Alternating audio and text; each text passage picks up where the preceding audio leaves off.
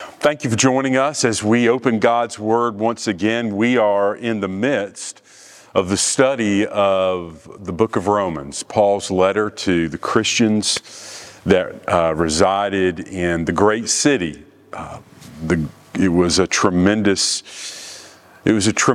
place of government, of culture, of philosophy, and into a city filled with all kind of ideas, all kind of wickedness, enters this apostle of the Lord Jesus Christ.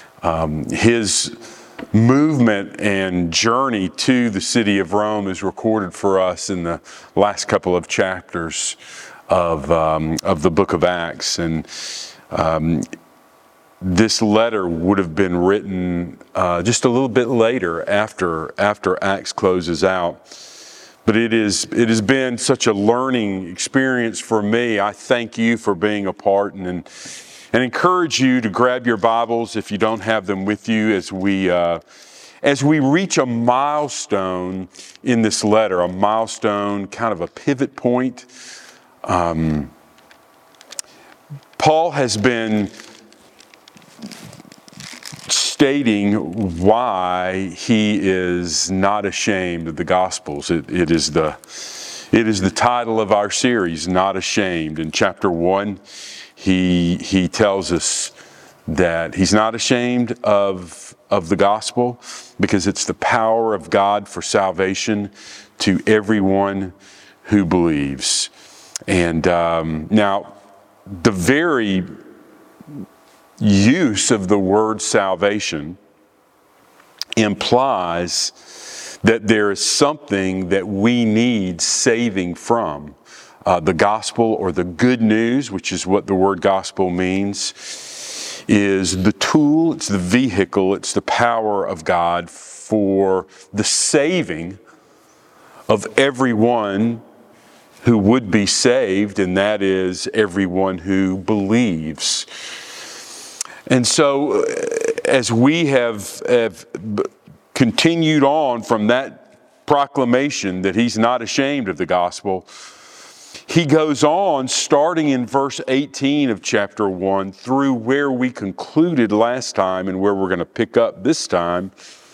Paul explains what exactly it is that we need saving from.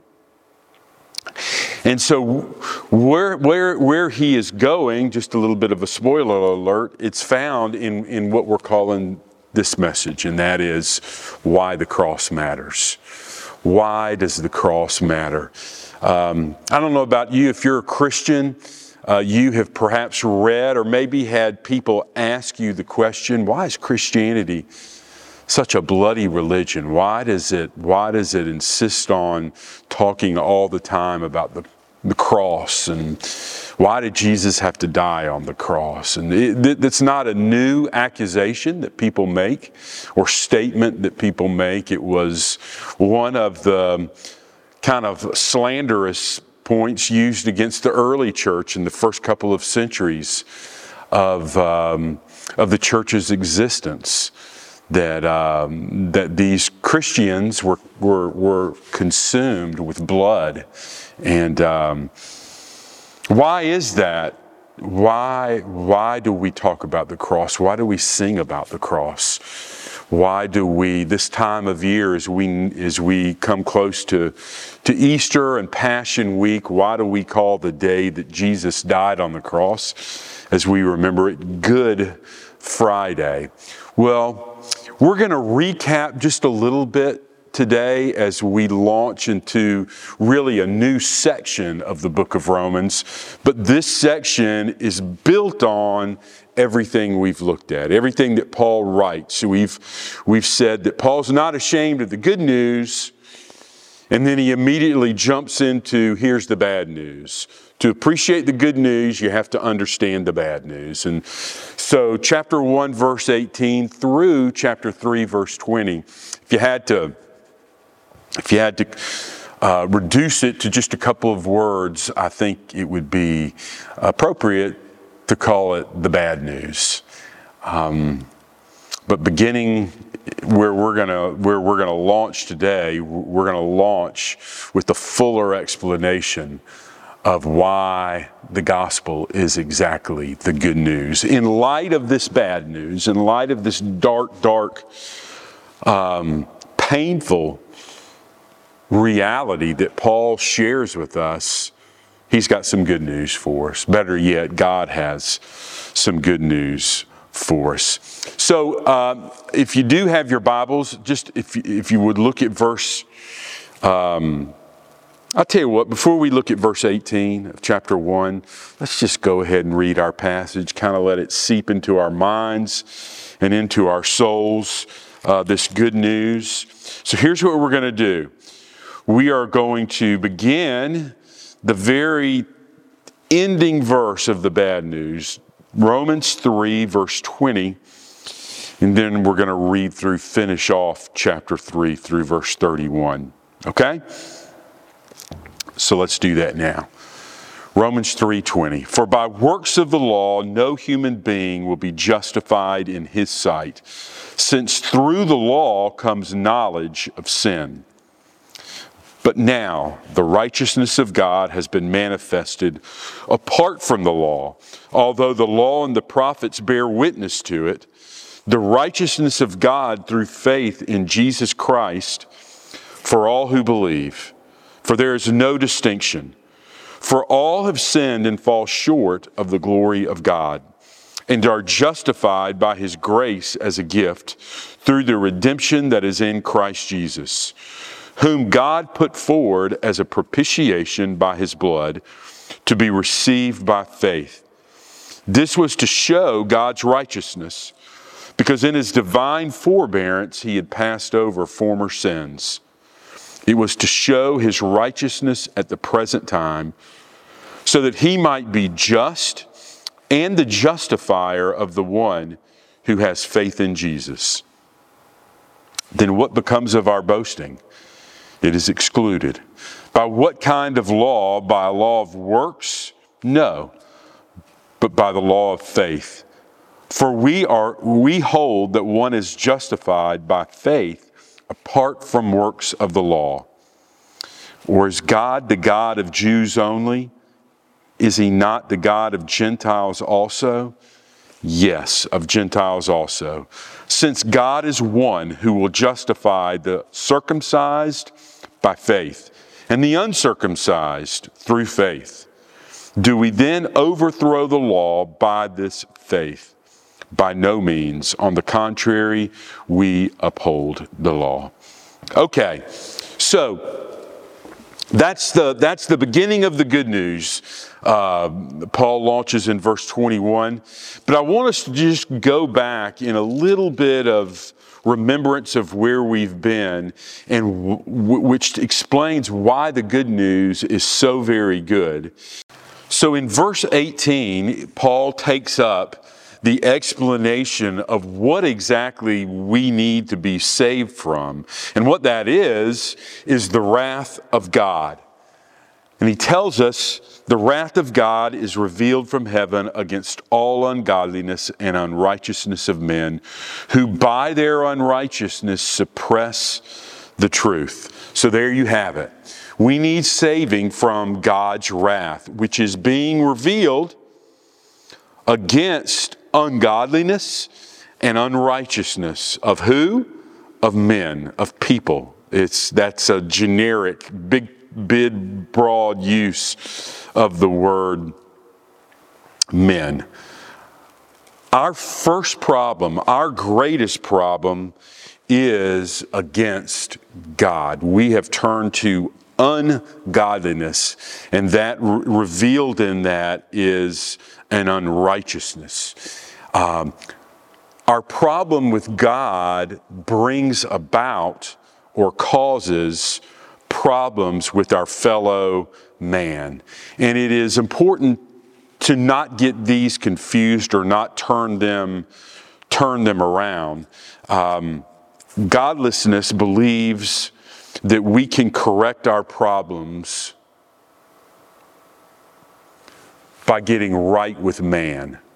In other words, I look out horizontally and I see wars and I see conflicts, I see murders, I see thefts, I see the cruelties that man perpetrates against other men, and I am rightly bothered by that. But one of the effects of godlessness is trying to fix the problem of man against man sin, or man against man crime, without addressing first my problem that I have committed crimes against God. It's the effort to fix things horizontally without getting the vertical fixed first. And it's sad that, unfortunately, you look about, many Christians, many churches, many denominations are guilty of attempting to try to live religious lives apart from God. Or they rubber stamp religion with this zest and zeal with getting matters right with my brothers and my sisters. Now, I don't want to be confused here. It is really critical that we address the issues of that men have with other men, that we have amongst humanity. But I'll just keep coming back to, while we do have a problem with our fellow men, our fellow man, our greatest problem is with God. And we have to get that right first, and then address the issue with our fellow man. And of all people to do that, it is incumbent upon those who are Christ followers, are God followers, are people of the Lord, to do that. If we can't do it, if we won't do it, how can we expect anybody else to do it? But it's easier to cast our eyes outward instead of upward. It's just easier. There's less accountability if I can shun God. There is perhaps in some minds there is less possibility for embarrassment if I just leave God out of the equation. But remember, when pressed upon by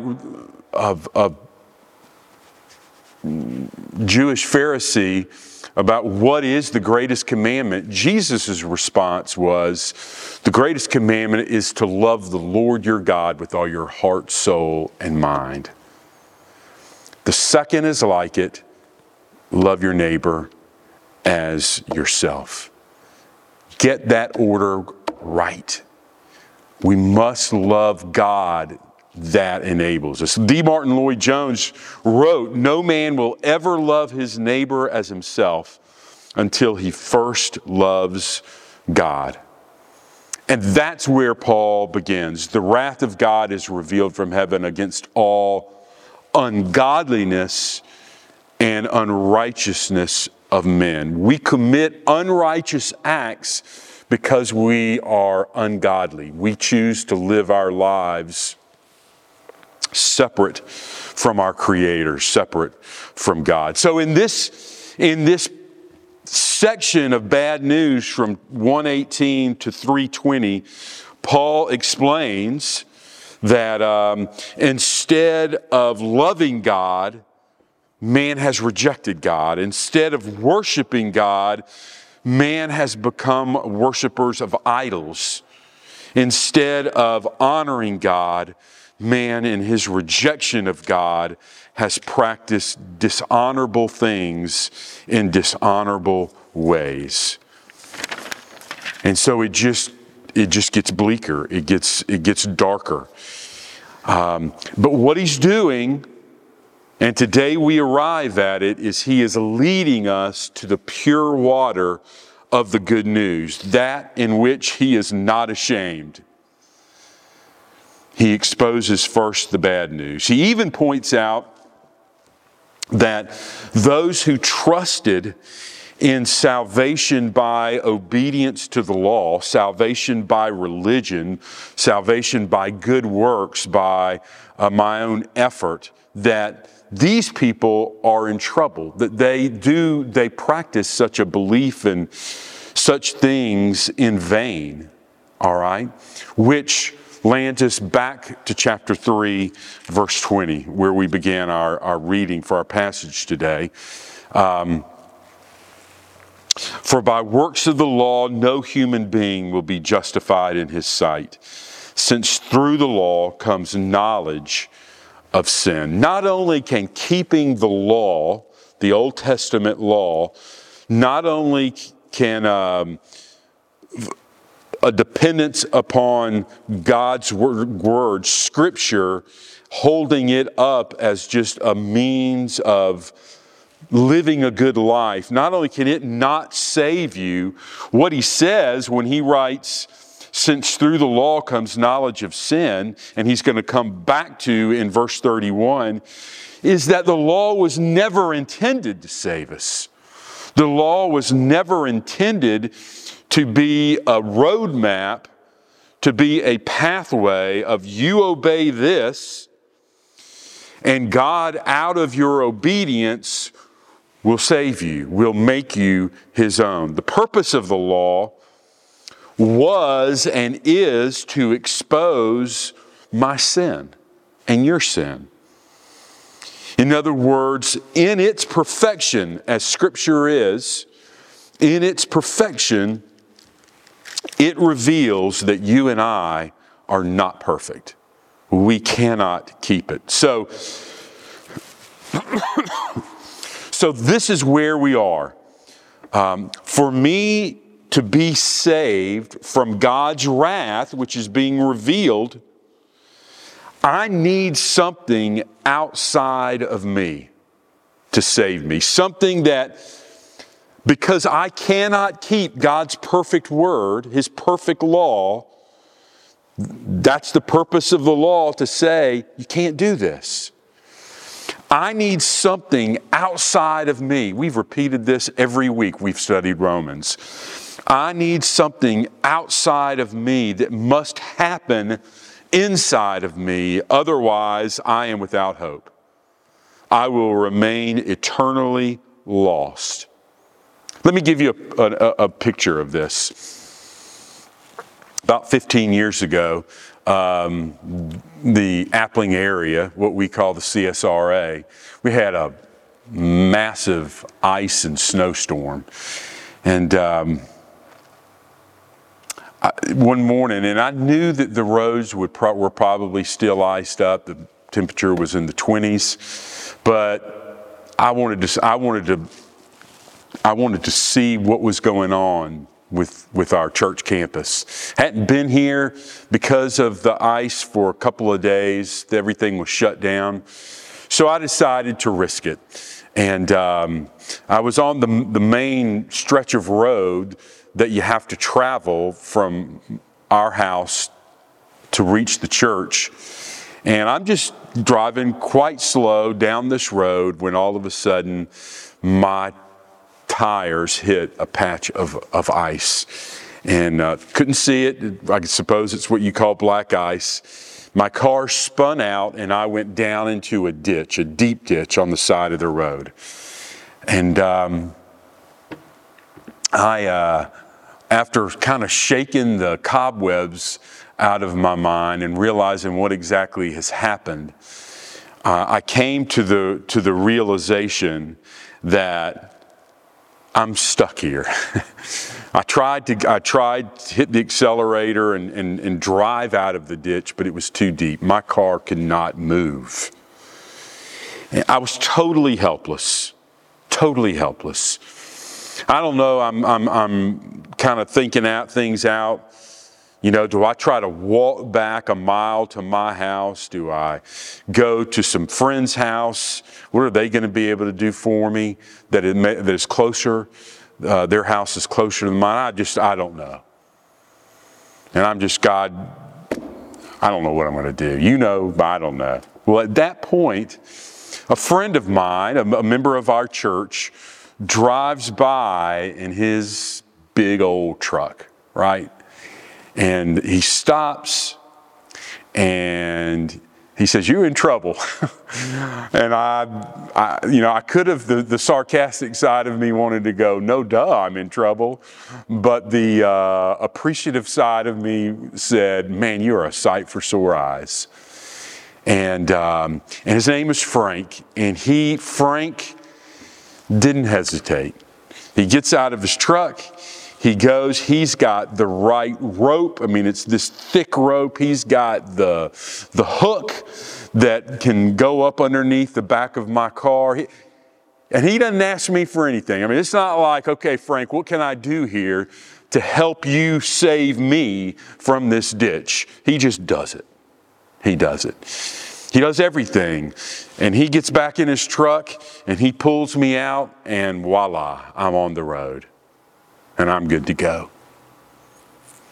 And it occurs to me that is a picture of how God's salvation works. And Paul is going to use a word here in this passage that we are looking at today, and he's going to use it repeatedly. And it is the word faith.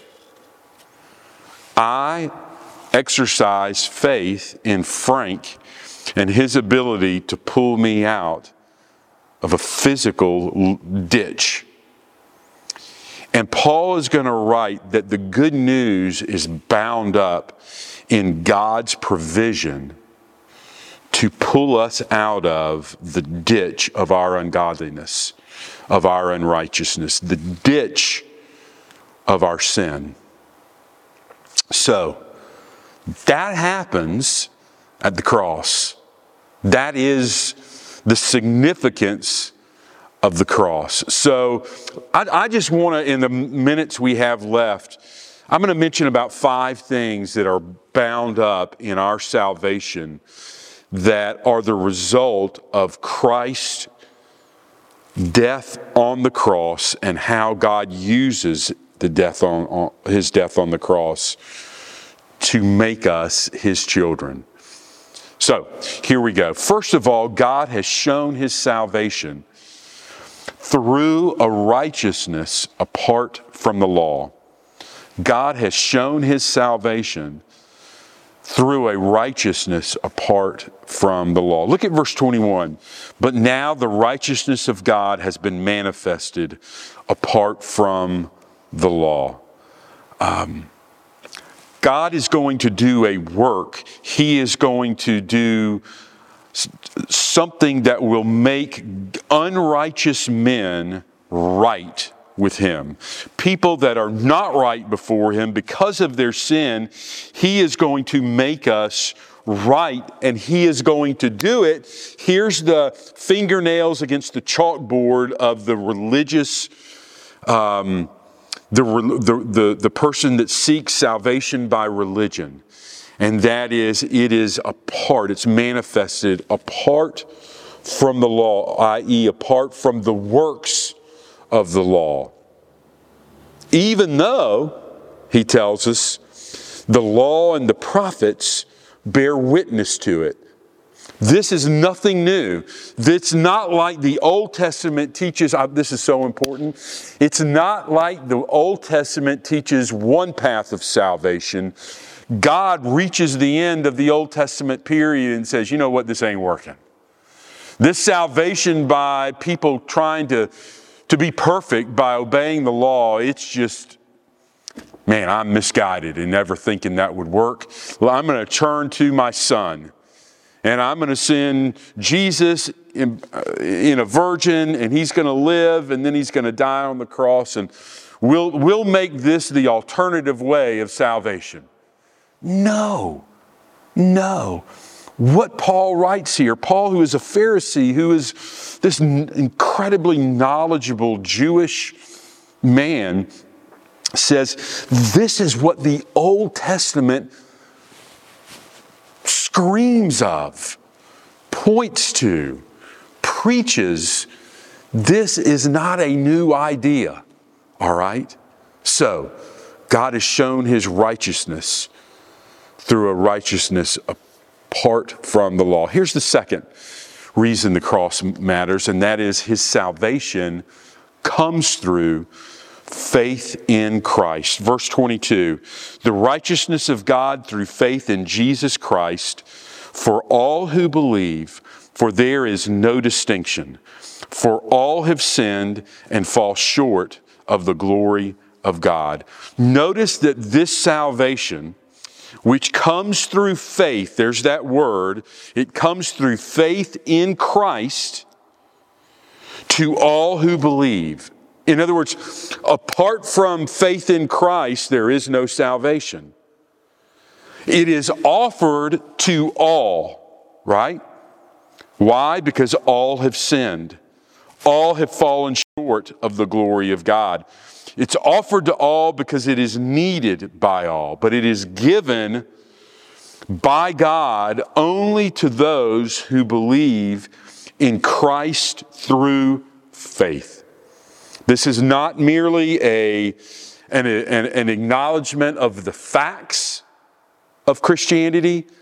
It is a heartfelt, a mind understanding, a heartfelt, a soul-changing faith in Christ. Salvation comes through faith in Christ. Here's the third reality about the cross, why it matters. Those who believe, those who exercise faith in Christ are justified. Verse 24, they are justified by His grace as a gift. They are justified by His grace as a gift. Now, Paul is about to use several words here. I want to just take a moment to address the significance of these words. As we talk about the significance of the cross, if we're going to be honest with them, we have to use the words associated with the cross. What actually happened at the cross? We sing tremendous hymns and praise choruses about the cross, but do we ever really call time out, take a step back, look at the Word of God and say, God, what exactly happened at the cross? What do you tell us you did at the cross? The first word I just want to mention is one that we just address, and that is righteousness.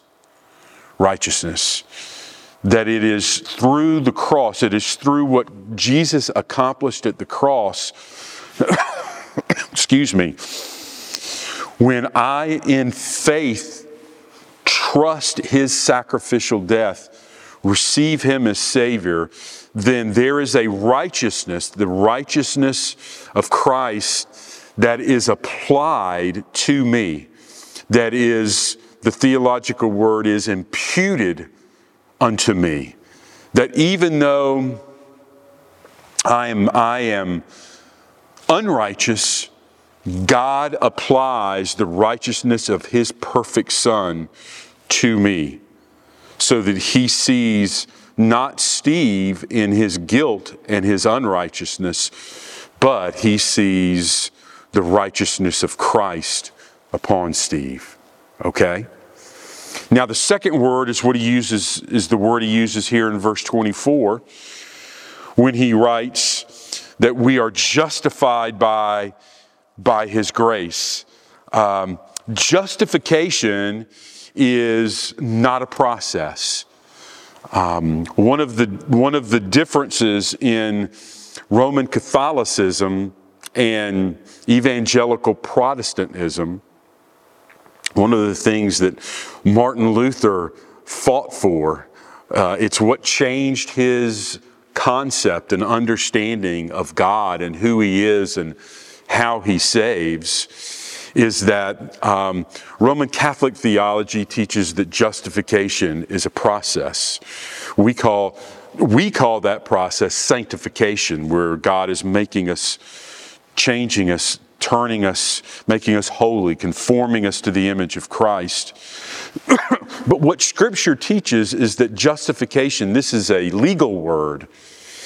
It is a declarative act where those who are guilty are declared in an instant not guilty.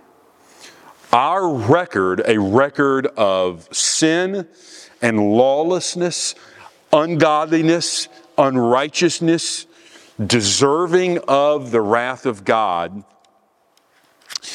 our sin, our record is expunged. Why? Because the great judge has declared us not guilty. Not guilty. And notice in the second part of verse 24, we find another word that is so significant in our salvation, that we're justified by His grace as a gift through the redemption that is in Christ Jesus. Now, justification is a legal term. Redemption is kind of a term of the marketplace.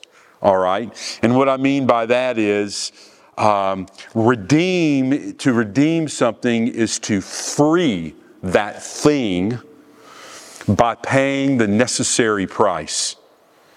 It would be used for, in Paul's time, when someone purchased a slave's freedom, they were redeemed.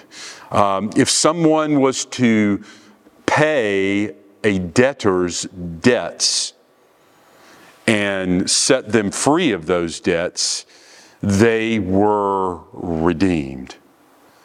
And Paul tells us that at the time of our salvation, we have Christ's righteousness imputed to us. We are declared not guilty by God, the judge. We are justified, and we are redeemed. And that redemption, notice, is in Christ Jesus. All right? Now, I hope you're beginning to see, okay, so why does he keep coming back to faith in Christ Jesus? It is the work of Christ Jesus that is brought into my life through faith in Him, through faith in what He has accomplished and done. Now here's another word, and this is the number 4 reason the cross really matters, and that is the basis for our salvation. The basis for our salvation is Jesus' sacrifice. Is Jesus' sacrifice. So look down with me, if you would, at verse 25. In Christ Jesus, whom God put forward as a propitiation by His blood to be received by faith. This was to show God's righteousness, because in His divine forbearance He has passed over former sins. The basis for our salvation is Jesus' sacrifice. Remember back in chapter 1, verse 18, Paul says, the wrath of God is being revealed against all ungodliness and unrighteousness. But now something has happened. But now Christ has been made the sacrifice. And part of that sacrifice is He became the appeasement for the wrath that God rightly could pour out on guilty men and women. But when that guilty man or woman exercises faith in Christ and what He has done on the cross, the wrath of God is removed, not because, listen, Not because, hey, I believed in Jesus. No, but because of what Jesus did on the cross. His sacrifice was so perfect, was so holy, was so sinless. I mean, it was without exception. He had no blight. That sacrifice, the sacrifice of Christ, satisfied. Satisfied who? Satisfied what? It satisfied God, His wrath.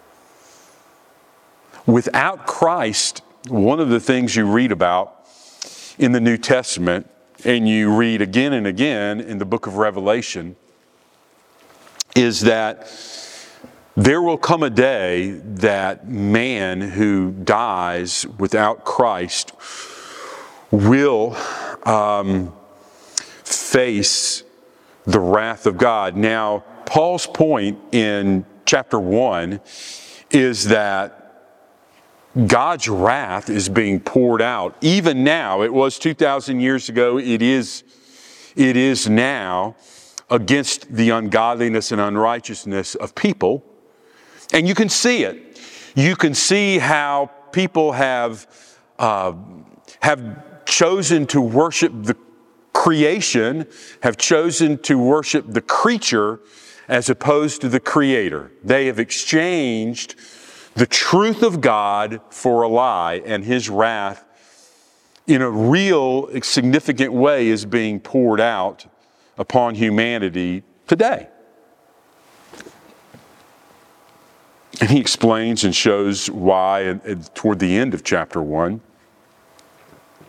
But if we're going to be honest with the Word of God, we have to recognize the fact that there is a day when men who die having rejected Christ, having chosen to go their own way apart from God, apart from the sacrifice of Jesus on the cross, that they will receive the full issuance of the wrath of God upon them.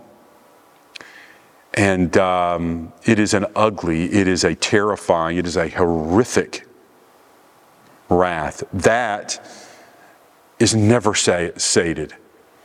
It is never satisfied, because the only person that can satisfy the wrath of God is a holy sacrifice, the Holy Son of God. And when I reject Christ, when I choose to go the way of religion, when I choose to go the way of any particular religion outside of Christ, then I am rejecting His sacrifice for me. Are you beginning to see why the cross matters so much? Why there is no such thing as salvation without the cross? There is no such thing as eternal, everlasting life with God. There's no such thing as heaven. There's no such thing as salvation outside of Jesus Christ and faith in Jesus Christ. And it's a powerful word that Paul paints here at the very end of verse 25. What he tells us, what he means when he writes, "This was to show God's righteousness, because in His divine forbearance He had passed over former sins." It didn't mean that He just said, "Yeah, those sins don't matter." It's that He waited, and the result of the sin of those who believed in Him before the cross, they were in expectation of the cross. This is a reference to Old Testament saints who exercised faith.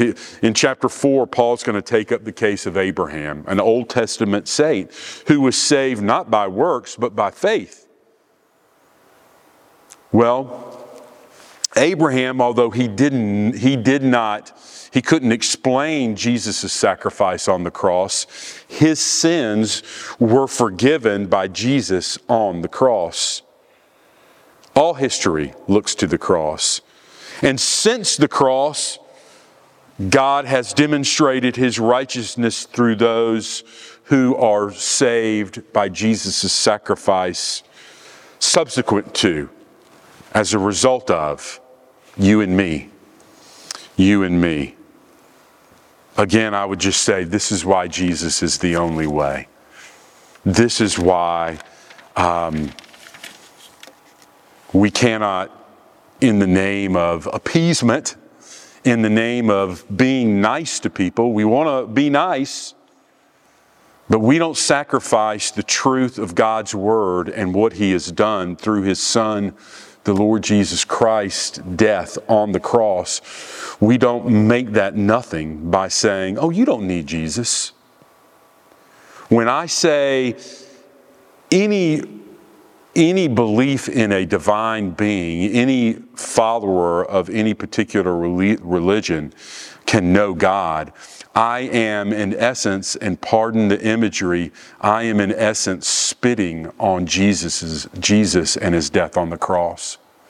I am thumbing my nose, or if you want to be more current, I am flipping a bird to Jesus and His death on the cross. I am making it of no consequence. He died in vain. He died in vain. Well, I can tell you, Paul would tell you, and most importantly, God would declare to you, Jesus by no means died in vain. So the last thing I want to say, and why the cross matters, that Paul actually writes why the cross matters, is found up in these final verses in chapter 3. And Paul, once again, as we looked at last week, Paul writes a series of rhetorical questions dealing with the fact that the cross brings about the end of boasting. Verse 27, what becomes of our boasting? It is excluded. By what kind of law? By a law of works? No, but by the law of faith. For we hold that one is justified by faith apart from the works of the law. Or is God the God of Jews only? Is He not the God of Gentiles also? Yes, of Gentiles also. Look down at verse 31. Do we then overthrow the law by faith? By no means. On the contrary, we uphold the law. We said earlier, the law, the Old Testament Scripture, points us to the sacrifice, a sacrifice that is received in faith. In faith. I just want to close as we talk about the end of boasting, that Jesus' death on the cross says to you and me that there is nothing that we could ever do to earn God's favor. It is a complete, absolute gift of God to those who, by faith, trust in Jesus and His death on the cross. For it is on the cross that the sins of humanity are placed upon Jesus. Martin Luther wrote, all the prophets foresaw that on the cross Jesus became the greatest murderer, adulterer, thief, rebel, and blasphemer that there ever was. Our most merciful Father sent His only Son into the world and said to Him, Jesus, you will become Peter the denier. You will become Paul the persecutor, blasphemer and cruel oppressor. You will become David that adulterer. You will become Adam, that sinner which did eat the apple in paradise. Someone has added on, it's as if the Father was saying, Jesus, you will become the husband who has neglected or abused his family. The immoral woman who has wrecked someone else's marriage. You will become the drug addict, the teenager lying to their parents, the hypocrite living a double life. Jesus became all these things and died as the sacrifice for sin, so that you and I could be declared innocent. So that you and I could be saved. Chuck Swindoll has written that one of the types of person that he admires the least is the self-made man. Well, I think there are a lot of us who have tried to reach God by being a self-made man or a self-made woman.